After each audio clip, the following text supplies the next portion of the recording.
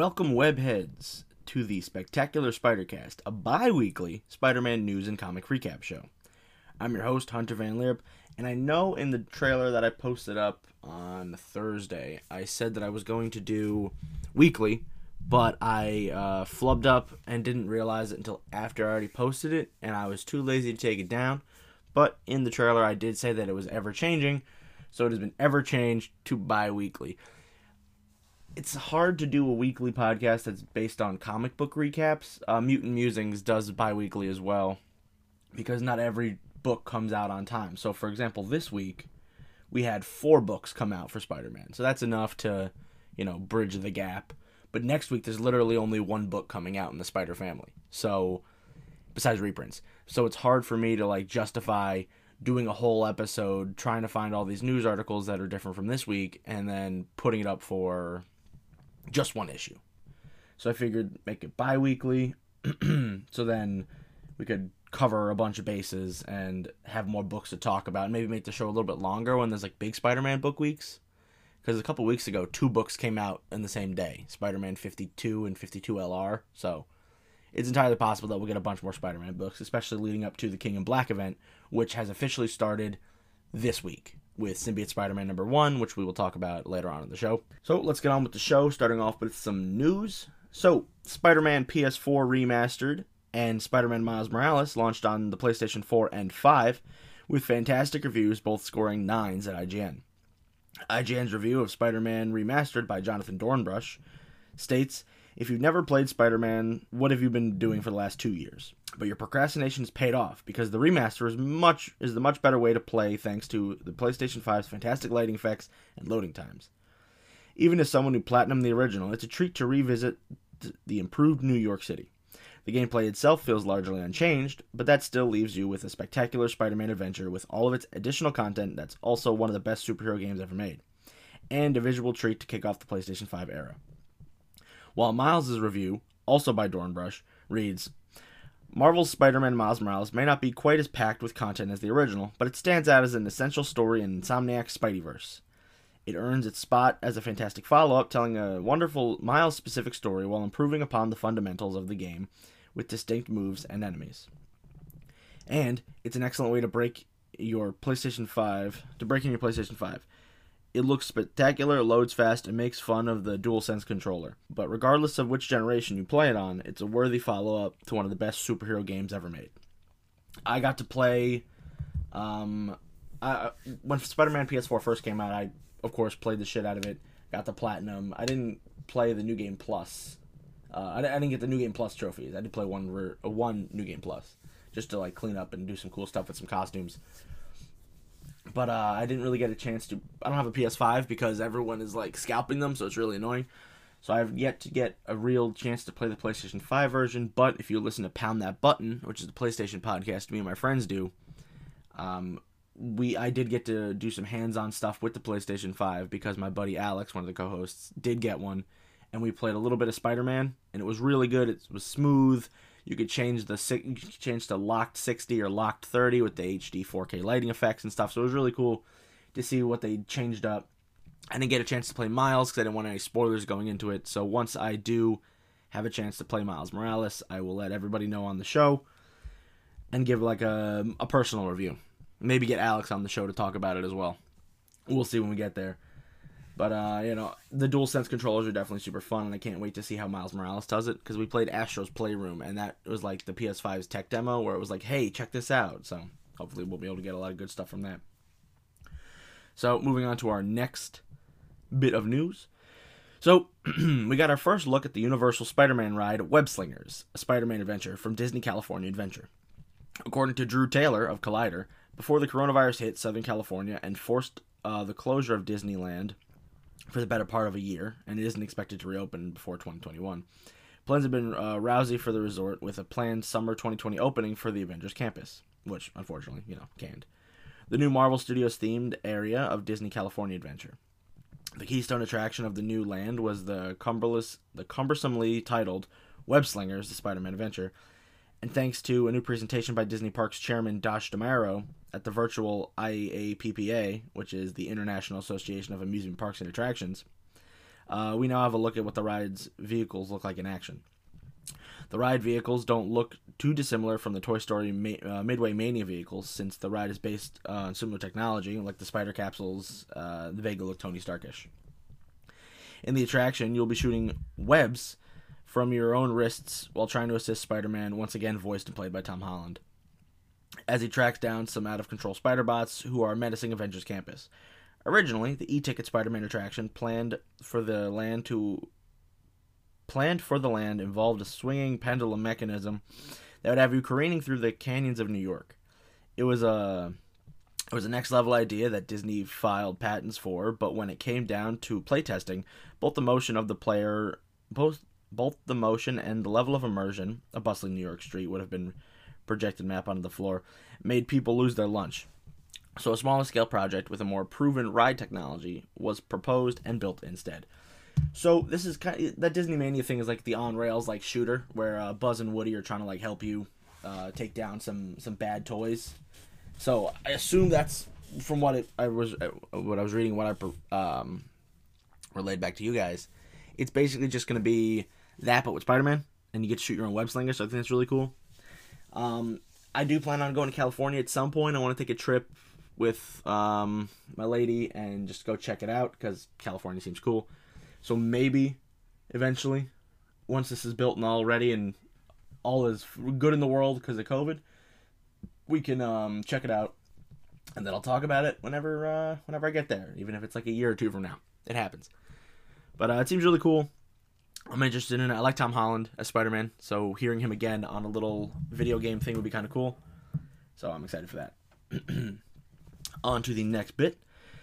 Screenshot and video leaks from the production of the Marvel Cinematic Universe, mostly untitled Spider-Man 3, has been spreading on the internet, some from even Tom Holland himself. We've seen Spider-Man wearing a blue medical mask from the current COVID pandemic, which is, I don't think it's going to be in the movie. I think that's just Tom Holland putting on a mask and playing a good goof, you know?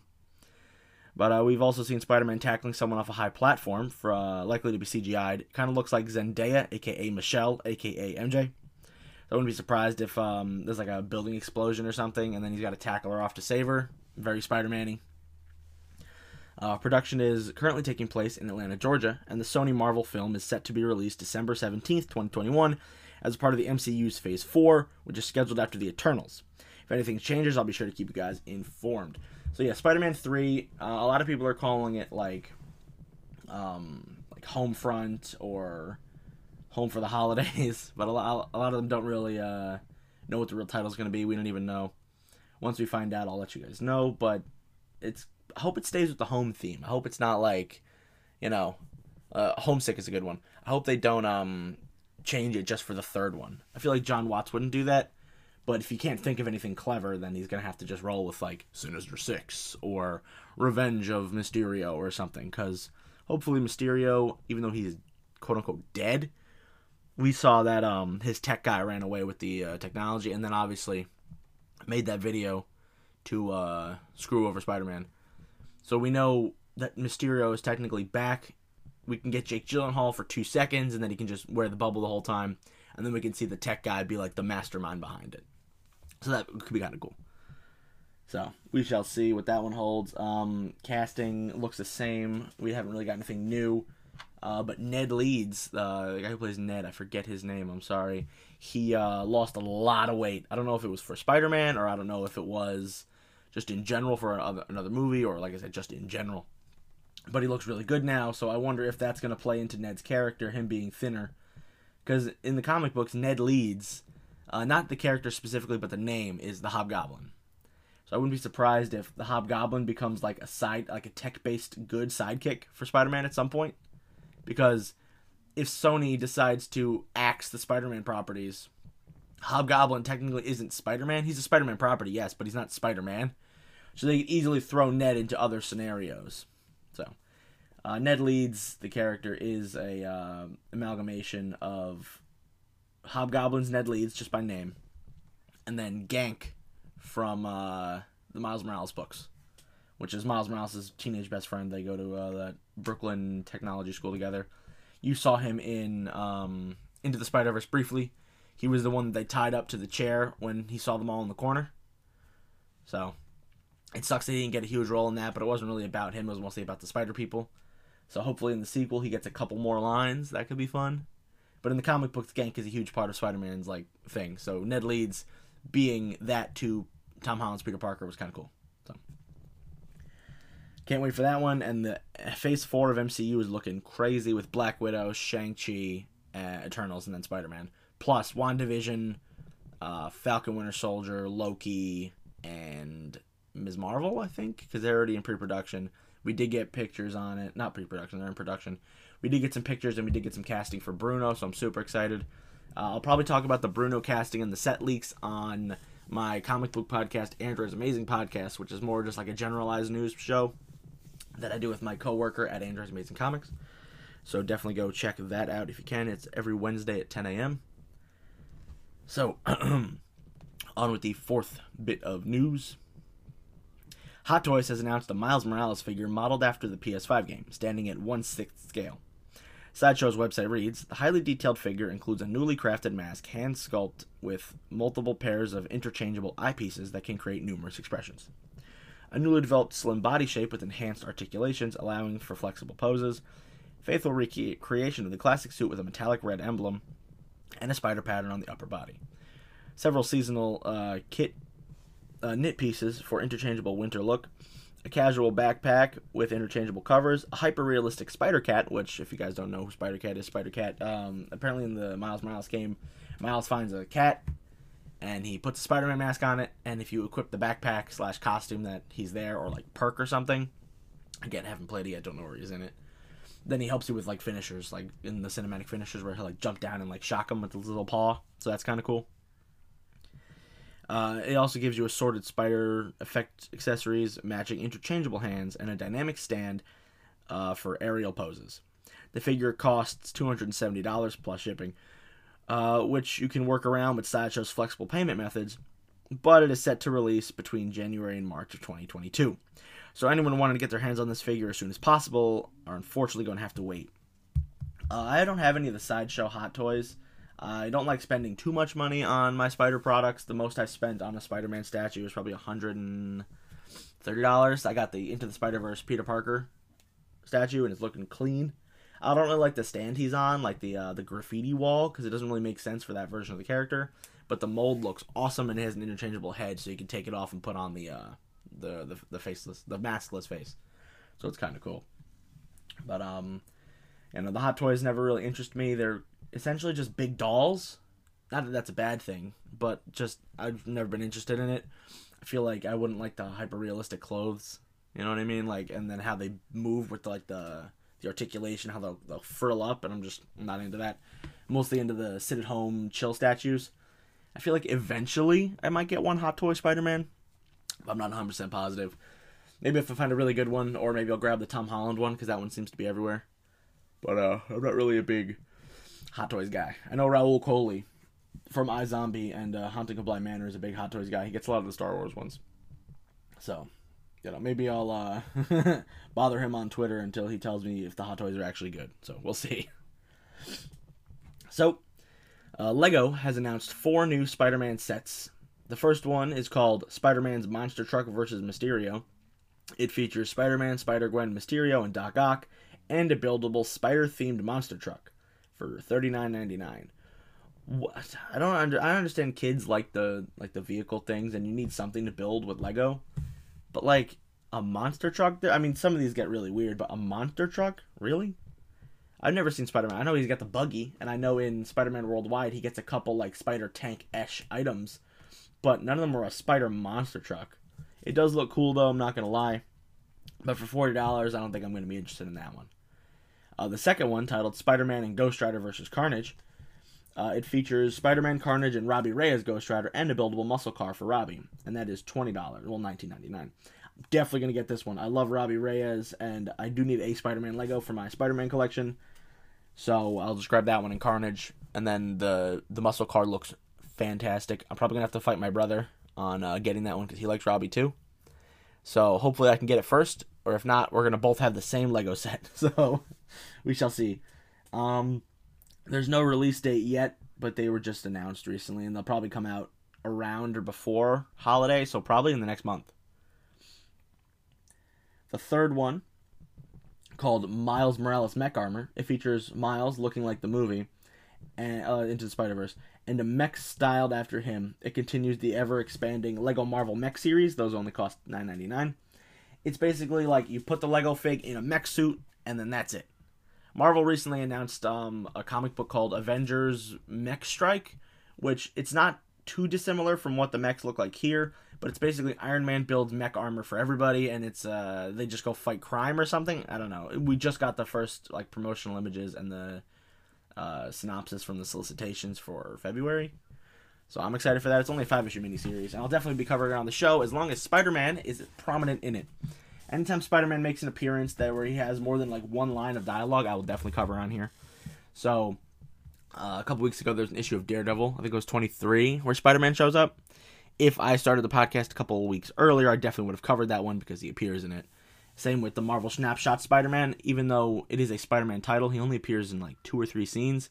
But that's what the Snapshot series really is. But I would have covered that one too. So, everything Spider-Man.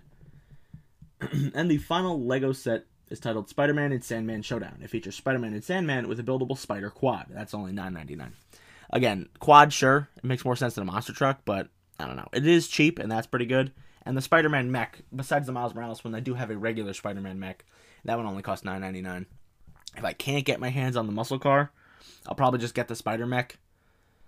I don't know, because I kind of want the Spider mech, and I kind of want the Robbie Reyes one, because the Spider mech, I can keep the piece inside the mech and then put them up somewhere. And then the Robbie Reyes one, I can just keep the Lego Spider-Man somewhere else. So maybe I'll get both. $10 and $20 isn't really that much, so it won't kill me. So we'll see. I'll keep you guys posted if I get any of the Legos, and I'll post them up somewhere. Next bit of news, the Spider-Verse movie Instagram account just released logo teaser images for some of the Spider characters appearing in the film besides the major characters from the last film. And I'm including Spider-Man 2099 in that whole major characters thing. We already know Spider-Ma is set to appear alongside his Tokusatsu-inspired mech Leopardon, which we got the confirmation from that a while ago, where they said they're going to bring in the, I think it's 60s or 79 Japanese Spider-Man show. So I'm super excited about that one. There is a Leopardon Gunpla, is that what it's called? It's basically like a Gundam, but you can build it. And but I'm not really good at those building things, like the model kits. So if I see one at Comic-Con, I might just buy it. Or if they make a new one, once that movie comes out, they'll probably make a Marvel Legend set that makes you build it. So I'll probably do that, and maybe get the Spider-Man toy as well. We shall see. I'll keep you guys posted if that gets announced. But other than that, all these logos look flashy and dynamic, which make them hard to distinguish. We know one is Miguel, and we know one is Spider-Man, but it's hard to tell what any of the other ones will be. One of them looks like a felt, like a Muppet, or like a puppet, make. So that's kind of weird. I'm not really, even though I've read Spider-Verse and Spider-Geddon, I'm not really too well versed on some of these Spider characters they might use, because we already have Ham, Noir, and Gwen, plus Miles. So it's kind of hard to figure out what Spider-Man they will use besides Spider-Man and 2099. I wouldn't be surprised if we get the punk rock one, Spider-Punk, which is Hobie, which is one of the Prowlers, because he was kind of prominent in the books. And then I wouldn't be surprised if we also get Superior Spider-Man at some point, which is the Doc Ock-inspired Spider-Man. That would be really cool. And it would be a cool dynamic to have Doc Ock on the team rather than just all being basically Spider-Man, even though Hobie's technically not Spider-Man like Peter Parker. So it would be kind of cool to see. But for now, it's up to pure speculation, and I'm going to be honest, I have no real clue who or what they're going to be, besides those 2 guesses I made. Well, we'll see. And last but not least, Sony, Marvel, and Jaden Smith, of all people, have teamed up to make a music video for Jaden's new song, I'm Ready, which was created for the Miles Morales PS5 game. I have yet to watch it because I'm not really a fan of his music, but I saw the music video, stills. It looks really cool. They used some visual effects. I'll check it out, and then next episode I'll talk about it. Just so we get the fun little bits and bops, So, that is it for our news this week. It was kind of hefty, but that's because I pulled together a lot of stuff. I don't think the news will be as big as it was this week, but who's to say we have 2 weeks basically for the next one. So fingers crossed on that.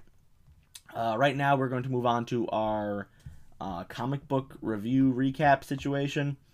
This week's releases were Amazing Spider-Man 53, Spider-Woman 6, Symbiote Spider-Man King of Black #1, and Venom 30.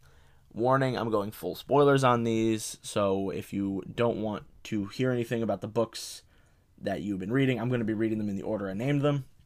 So jump probably like 10-20 minutes ahead to get to the closing section if you don't want to hear anything about them. But if you don't care about spoilers, I'm going to go head on into this, starting with Amazing Spider-Man 53. So here we go.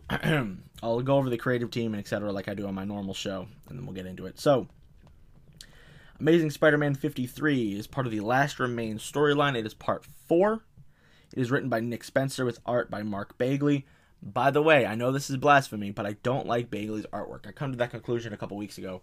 I don't like Bagley. I think his faces aren't good, so it's hard to tell like what's going on. And I don't like how he gives Peter like Peter has muscles, but he gives Peter like weird looking muscles, if that makes any sense. You'll know what I mean when you read this issue. So, for those of you who don't know what the Last Remain storyline is, each issue gives you a small recap, which I will read, and then I'll get into the meaty bits. So, the villain Kindred has finally struck. He resurrected the Sin Eater to cleanse criminals of their sins, including Norman Osborn, aka the Green Goblin. Then Kindred sent all the collected sins after Peter Parker's friends, Spider Friends, turning them into his demonic puppets and using them to wreak havoc on New York City.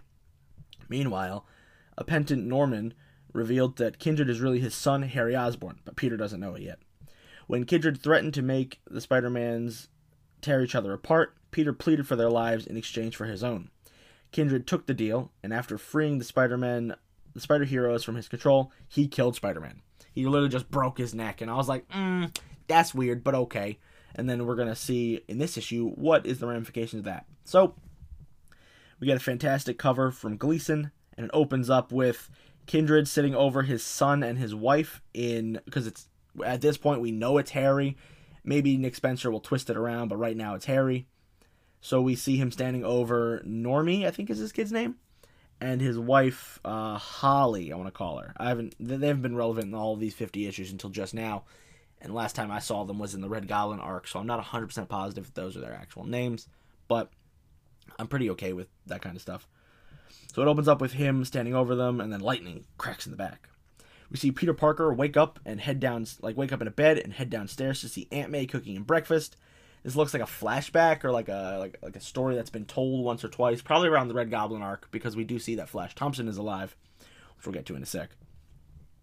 Aunt May tells him that he's going to be late for a party, and that so then he runs out. He's walking down one of the bridges, and he heads to what looks like Stark Towers. It just says Towers on it. Maybe it's Osborn Towers. He rolls up. He goes up the elevator, and he gets to the party that is hosted for someone he doesn't quite know. He thinks he remembers it, but he doesn't understand what it is yet. He's still in like a weird like dreamscape from the last issue where he took the hand of Ashanti from Doctor Strange with the help of Black Cat, and he went into the astral plane to discover like what's going on, and then he shows up, gets killed, and then appears here. So we see him enter the party, and he sees Flash, and they all talking about this surprise that's coming. He looks across the hall, and he sees MJ. MJ, for some reason, leaves the party, like, abruptly.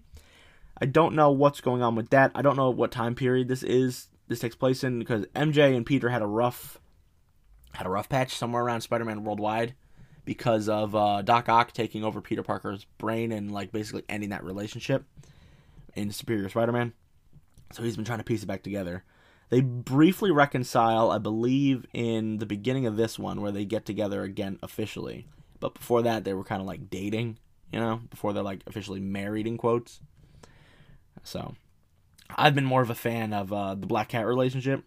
If I ever get to write Spider-Man, I'm going to try to push a Black Cat relationship, or maybe write something in canon, but like in a different time period, kind of like how Symbiote Spider-Man does it, to push that relationship because I like them. I think they're a nice fit, and having Black Cat turn from zero to hero is kind of cool through Peter's actions. So, maybe I'll change my mind by the end of this arc if like something happens. But back at the beginning of this Nick Spencer run, Felicia lost her memories.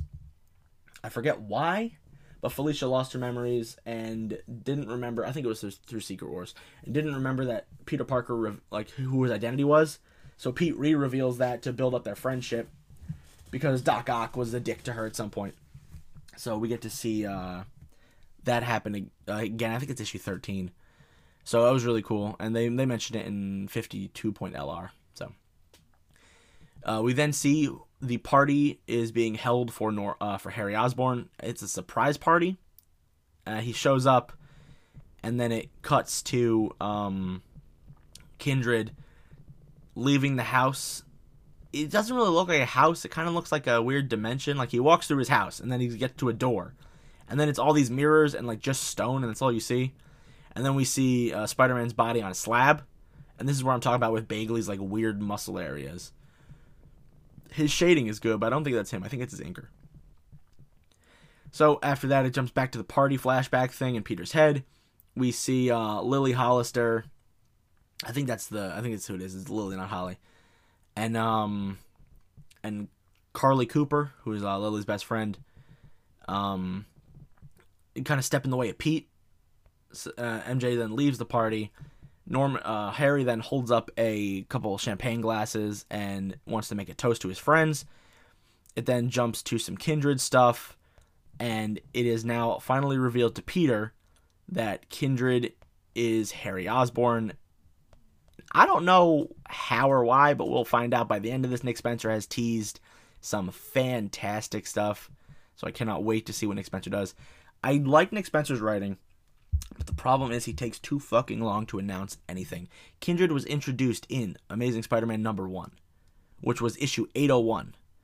It has been 50 plus issues since we finally got to reveal who Kindred actually was. And, I mean, I understand the slow build, and he had that huge hunted story in the middle. But still, not revealing who Kindred was at issue 25 was a mistake. I feel like he should have done that. Because Donny Cates, I don't like to compare writers too much, but Donny Cates does his reveals proper in Venom. And then Thor now. Every 2 or 3 issues, there'll be a big reveal, and that'll get people to keep the book spiced up in their heads and stuff, and then keep it on their pull lists. Nick Spencer he's a long burn kind of guy. I like the Spider-Man run. It's a nice back to basics. The first arc was a little rocky, but it's a nice back to basics. And I do like how he writes Spider-Man, but I don't like how he writes Harry because of the only Harry stuff we've gotten has been Kindred. So hopefully, after the reveal of this, we get to see what the real motivations are and see what happens. Because from what it looks like, we saw in one of the last issues that Harry dug up a bunch of the graves of the people that got Spider-Man got killed, including Gwen, George, Jean DeWolf, Flash. So I wouldn't be surprised if Harry at some point died off screen and Peter Parker didn't know about it, and then he was brought back to life by some demon, because it seems like through the help of Doctor Strange that Kindred is essentially a demon.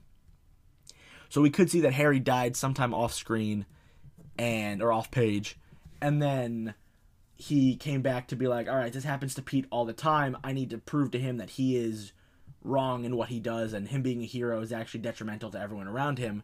That's kind of what they did in Sins Past, where they had Sin Eater come back, and he was like, Spider-Man, you're like, he shot Spider-Man with the gun, but Spider-Man didn't get hurt because he was pure of heart, and he didn't have any true sins. But the sins Spider-Man has are actually the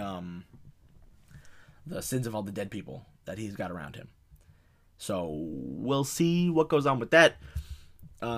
Issue 53 LR comes out next week, and issue 4 comes out issue 54 comes out the next week, and the event ends in December. The storyline ends with Spider-Man 55, and then it's back on to, I think, King in Black 56. So we shall see. Anyway, so that was Spider-Man 53. Good issue. I don't really like Bagley's artwork too much on Spider-Man, so I'm probably going to give this a 4, because it's a solid story. It continues on with what we're doing. Nothing too crazy. It's new reader friendly enough. Like if a kid walked up and picked up this Spider-Man issue, he'd be able to understand what's going on, but not too much because there's a lot of stupid complications that come with Kindred. So it's not too new reader friendly, but hopefully with issue after King in Black, hopefully the new reader friendliness will go back up to top tier. We shall see. Next up is Spider-Woman number 6, written by Carla Pacheco, with art by Pere Perez.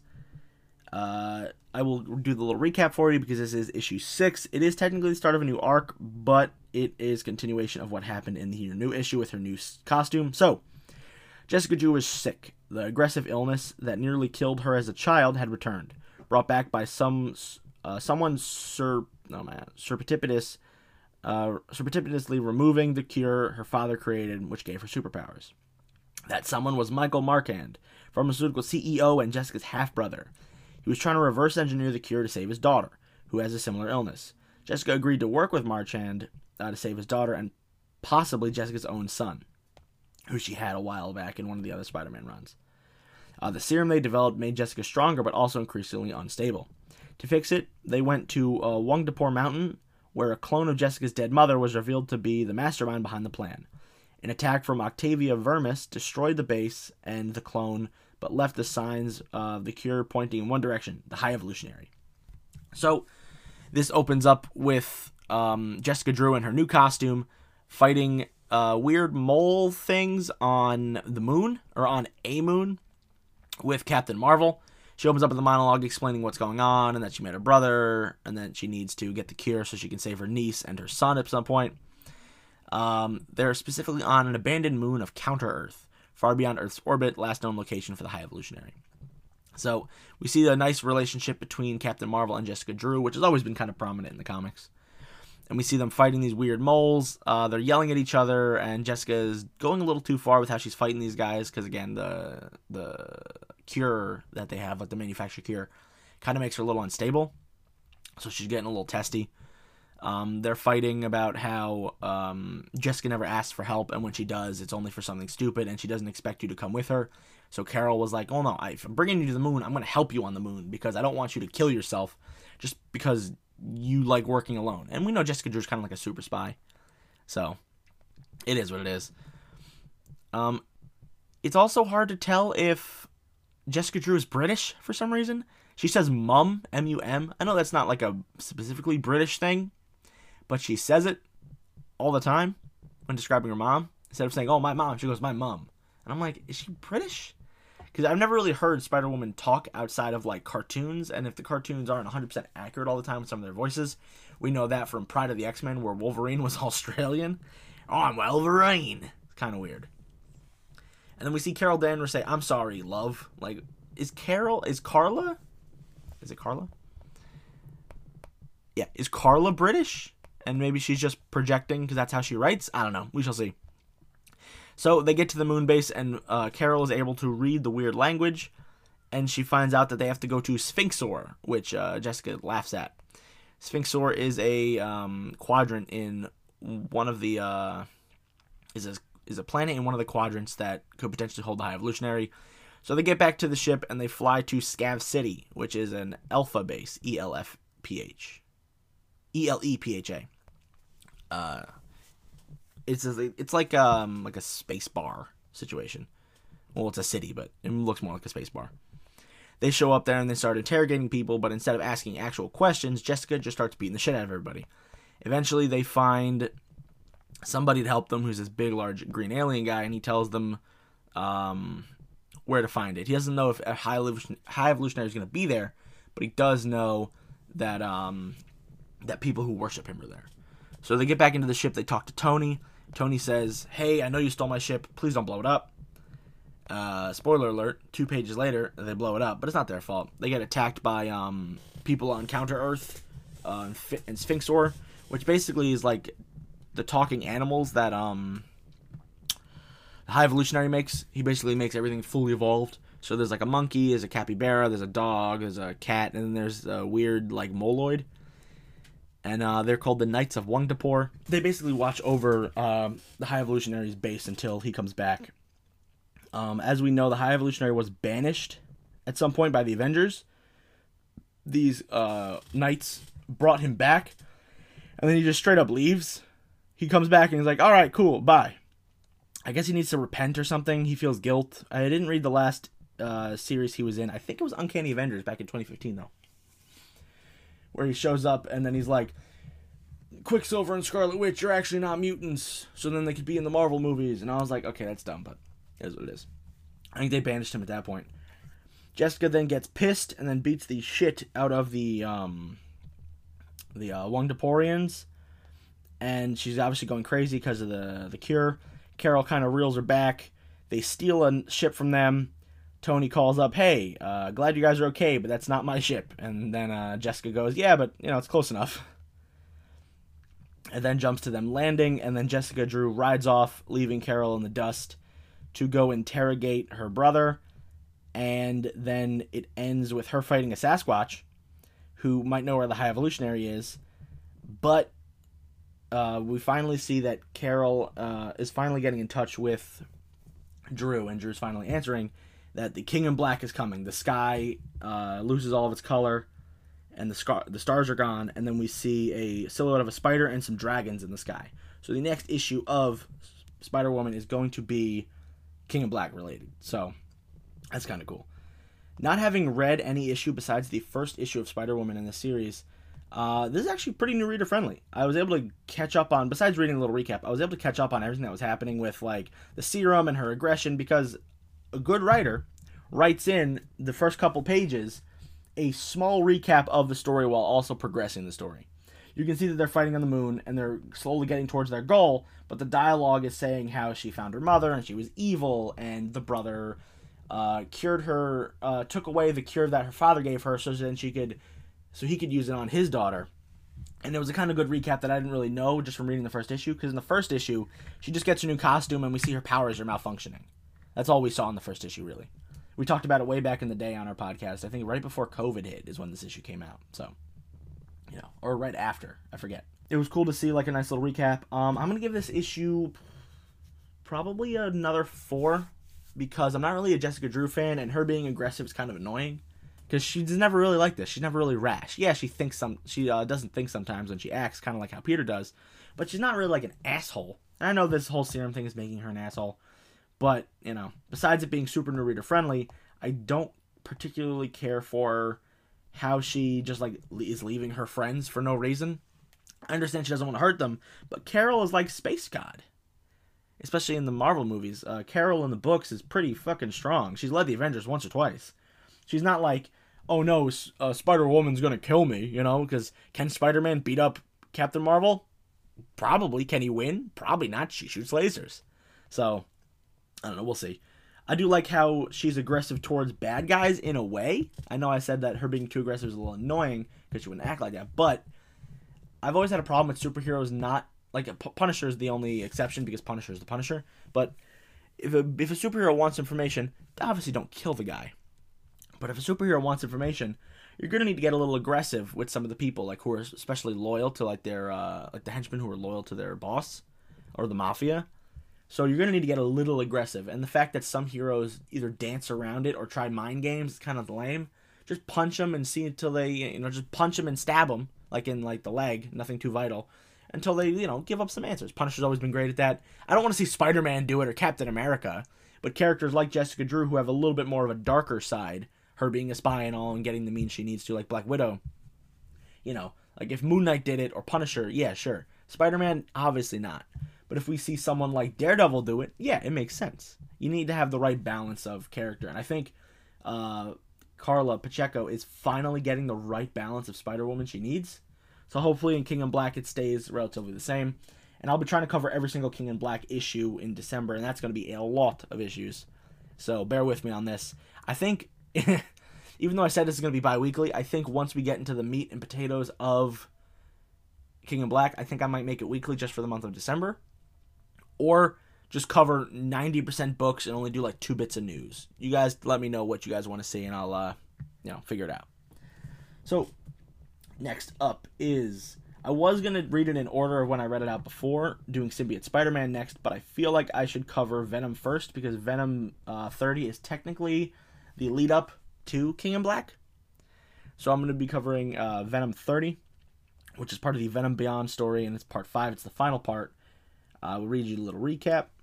It was written by Donny Cates with art by Luke Ross. It is the finale to Venom Beyond. So, Mac Gargan, the supervillain known as Scorpion and former host to the Venom symbiote, recently acquired a suit of power armor and assumed the name Virus, targeting Eddie, the symbiote's current host, and his son Dylan. But Gargan's equipment malfunctioned as he launched his first assault on Venom and his progeny, and the three of them were sent careening into the multiverse, only to materialize in a world where Eddie Brock is dead, his ex-wife Annie Weying is Venom, and Dylan has grown up into Codex, a merciless dictator who has covered the world and its people in symbiotes.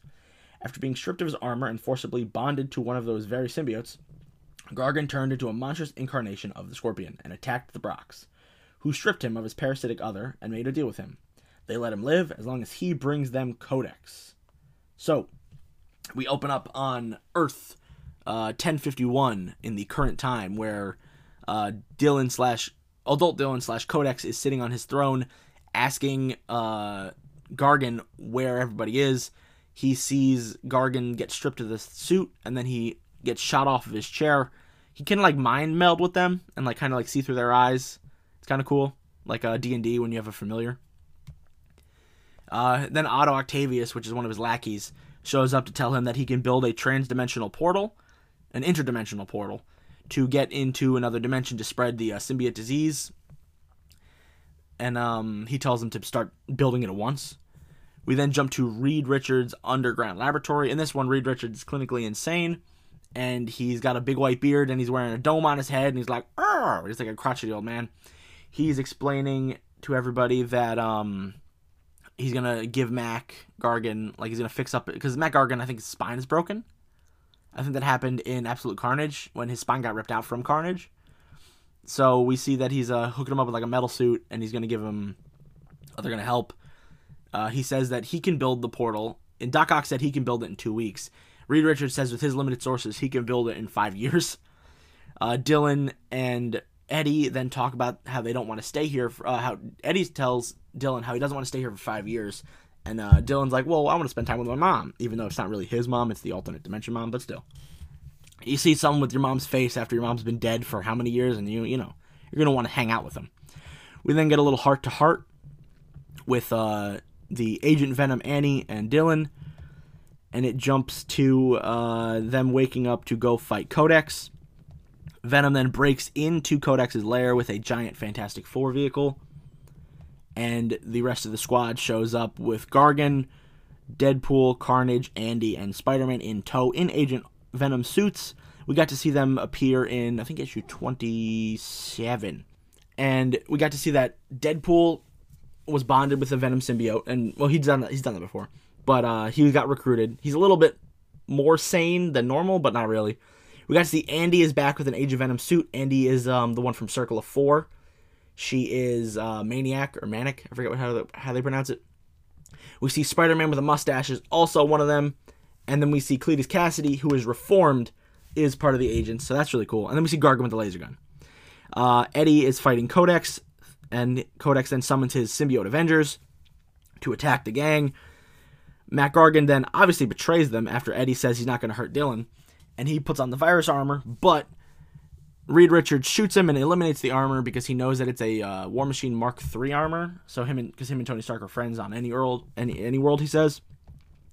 Then jumps to Dylan stopping Adult Dylan Codex from bonding with everybody by using his weird symbiote powers, because since both parents were tied to the symbiote at some point, because Annie does get to wear it, I think way back in Venom 38, older series, or Venom She is the Devil or something like that.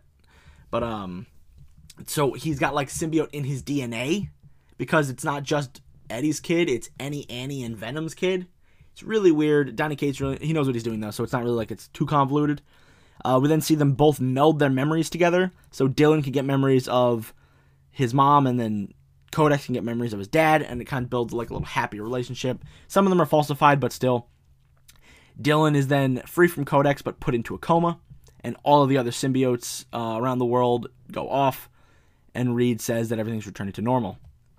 And with the technology he has from Doc Ock, he can return them home.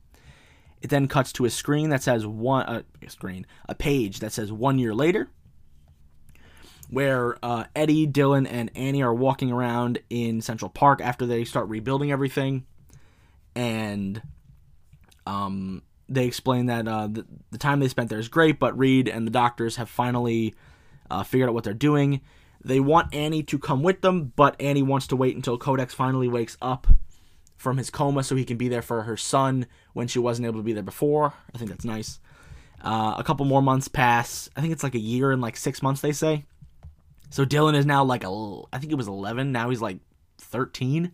I think they're easily going to make Dylan a superhero and put him on Champions or something after this King in Black event if he doesn't die.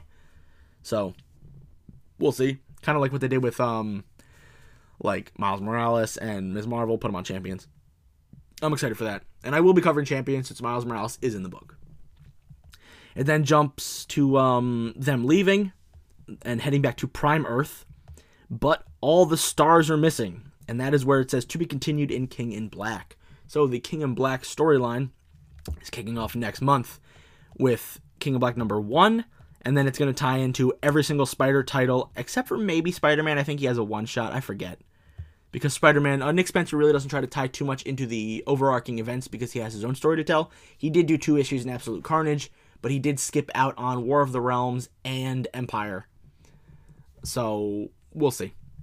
But that was Venom issue 30. I'm going to give this a 5. This was fantastic, heartwarming, heartwhelming, and just an overall fantastic read.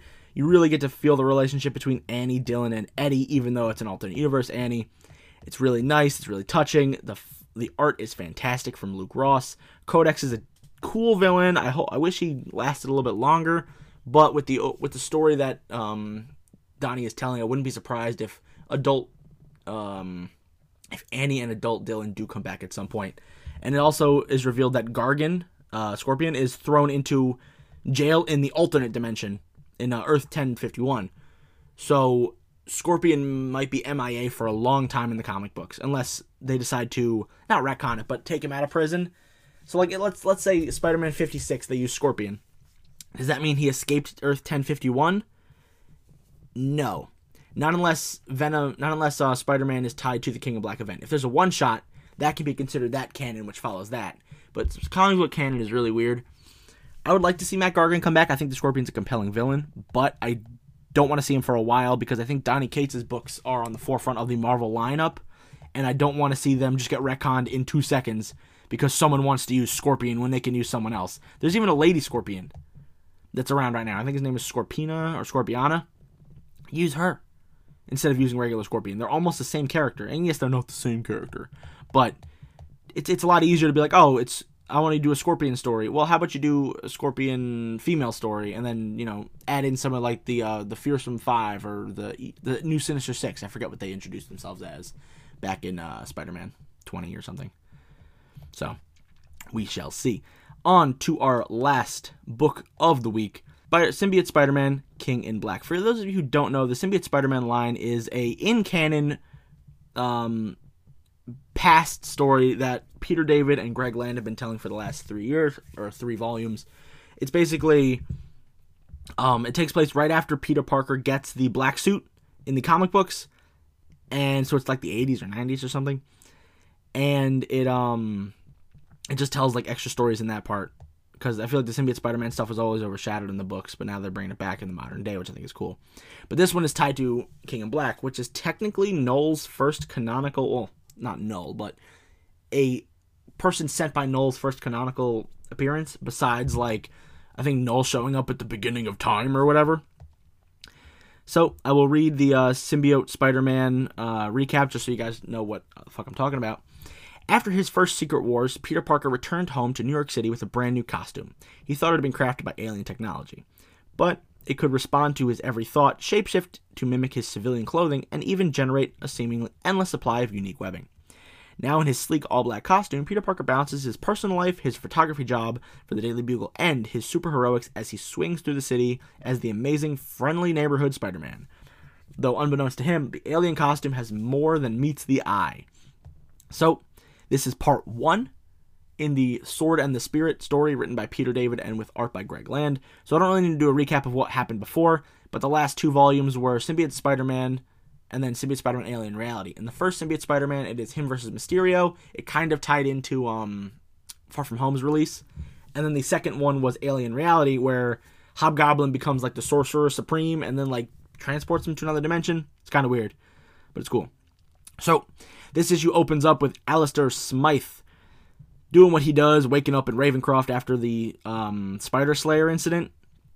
And he is greeted by Mr. E, who is a villain from way back in the day, but it seems like they're going to be changing his origin to match more of Null, which I think is kind of cool, making him like a pseudo-symbiote. He calls the symbiote that Spider-Man is wearing brother a couple times, so I wouldn't be surprised if he's secretly a Clintar, or they're retconning him to be a Clintar. Even though Peter David is writing this, Donny Cates has the overall like CCO job for the event that he's doing, which is the King in Black. So he probably said, Peter, I would like you to do this, but obviously do your own story. So we'll see. It then jumps to Uatu, the Watcher, on the moon, watching what's unfolding with Alistair Smythe, and then he gets picked up by Kang, the Conqueror. And Kang is trying to siphon all of the information from the Watcher so he can stop Null from coming, because Kang, even though he's a bad guy, he's also like a hero, because he wants his future to happen, which has to happen through certain parameters. So anything that threatens to fuck up his future, he stops. So even though Kang is a bad guy, he's also considered a good guy. He showed up in the Infinity Wars story, which had the warp stuff going on, where he fused with Kamala Khan, where he became Kamala Kang. Kind of a dumb name, but it is what it is. And he ended up helping save the day. So, he's not the worst guy. He's definitely not a good guy, though. Then jumps back to Peter saving a boy from getting hit by a car, and he jumps up to the Daily Bugle, where Ned Leeds, who in this storyline is not Hobgoblin yet, or he was a reformed Hobgoblin. I did not get to finish the Alien Reality storyline. I'm so sorry. So I don't know if this is actually Ned Leeds or if they use the other Hobgoblin. But Ned is here, and he is a reporter, and he's going to Ravencroft to meet with Alistair Smythe. Alistair wanted Jonah specifically, but Jonah's too busy for that, so they send him back there, and then Jonah asked Peter to go with him to take pictures. So they arrive at the after Kang's ship explodes, they arrive at Ravencroft, where it's revealed that Mr. E has eclipsed the moon somehow, or eclipsed the sun, but also has taken over Alistair Smythe, giving him his legs back, making him able to walk. And then he gets everybody on with the symbiote. Spider-Man then suits up and fights Mr. E basically the whole rest of the issue. No real plot happens. They're just fighting. Spider-Man's like, stop calling me brother. Mr. E's like, why would I not call you brother? You're obviously, what I am. And Spider-Man's like, no. Because Mr. E doesn't know that Spider-Man is a dude inside the suit. He just thinks it's the Clintar fighting him. It then jumps to Black Knight throwing his ebony blade into the Mr. E. And then Mr. E runs away. So they're tying Black Knight into this event by making potentially his sword part of Null's like ebony darkness whatever. I think it's cool. I've always liked Black Knight. I think he always gets shafted in his storylines. The Frank Terry book was pretty good, where he was on Weird World, but this is, like I said before, like a prequel or set in the 80s. So it's old Black Knight, still Dan Whitman, but old Black Knight with his ebony blade, where he's not yet fully crazy. It then jumps back to Kang as he gets picked up by Rocket Raccoon in his green outfit on board the Rack and Ruin 2, which is a ship that Rocket owns. Then it teases up the next issue of King in Black, and it gives us a checklist. So I'll be going over the checklist for at least the first half of the King in Black. So issue 1, obviously the first one is Symbiote Spider-Man. Then it's King in Black number 1, Atlantis Attacks number 5, The Union number 1, Venom 31, King in Black Immortal Hulk number 1, King in Black Namor number 1, Black Cat number 1, Symbiote Spider-Man number 2, King in Black number 2, Spider-Woman 7, King in Black Iron Man Doctor Doom, and then King in Black Namor. So those are the ones that I'll be covering the first half of the checklist, whatever, I'll be jumping into that. That's why I said I might switch this to weekly just for King in Black, because King in Black is so fucking huge. But we shall see when we get there. So that has been the recap of the books that have come out this week. Before I close out, I'm going to tell you what reprints of Spider-Man titles came out, and then move on to our outro. So, reprints this week were Marvel Voices #1, which is a reprint / expanded edition. It has a Miles Morales story in it, and I think a Silk story. Don't quote me on that, though. I read it when it came out last year. Miles Morales Spider-Man #19 went into second print, which is part of the Million Goblin arc with Prowler coming back. Venom 27 got its fourth printing. Then True Believers King in Black Monster World #1 came out, which is a Venom Super Special, which is a reprint of Venom Super Special #1. And then True Believers King in Black Thunderbolts #1 came out, which is a reprint of Incredible Hulk 449. So those are the books that came out through the weekly releases and then through the reprints. I won't be reading the reprints, but I will just be telling you what books came out that are relevant to Spider-Man, because it's fun. And if you guys want to get more bits and pieces, it's always fun to check out the extra reprints. So, without any further ado, thank you all for listening. This has been the show. Let me know what you think. This show is ever-changing, and I'm always up for pointers. You can follow me at Instagram at ScruffyMooseman. Stay tuned every other Saturday at 10 a.m. Eastern Standard Time for the next issue of the Spectacular Spider-Cast. Thank you so much. I appreciate everything. If you guys did listen to the whole thing, thank you so much. This is the first solo podcast I've ever done, and I'm glad I made it to about an hour. I'm kind of surprised. Hopefully I can keep this up. I do 3 other podcasts, and I'm planning on doing a 4th one, but I might make it the opposite Saturday of this one, and I'll talk about that when I can. So the main podcast I mentioned 2 of them on the show already. It's Pound That Button, which is a PlayStation podcast I do with my buddies Alex and CJ from high school. We basically just cover PlayStation. It's mostly a gaming podcast, but we try to specifically focus on PlayStation because we all love PlayStation. But every once in a while, we'll talk about Nintendo or Xbox. That's every Tuesday at 10 a.m. Every Wednesday, you can check out Android's Amazing Podcast, which is a regular comic book podcast news show that I host with my coworker James from Android's Amazing Comics. We have evergreen topics. We talk about news, and then we review whatever new books come out this week. If you go back to this week's episode, you can check out a more in-depth review, but a less in-depth recap of what happened in Symbiote Spider-Man #1. Symbiote Spider-Man, I'm going to give a 5, by the way. I forgot to review it. I'm going to give it a 5. It's fantastic. The art's good. I like Greg Land a lot. Yeah, it draws Peter Parker's face at one point really weird. But anyway, sorry for that. But and then you can check out my 3rd podcast, which is every Friday at 10 a.m., which is called Box Office Losers, where me and my buddy Zach talk about movies. It's mostly a movie information show because we copy down a lot of notes and write up a draft of, here's the movie we're talking about, we're going to give you a bunch of information about it, and then we're going to give it our own little review. So it's a review show / not trivia, but note show. We just try to give you the most information we can about the movie that we're covering. Whether it be funny or trivia or, it is what it is. So, thank you guys so much. Thank you again.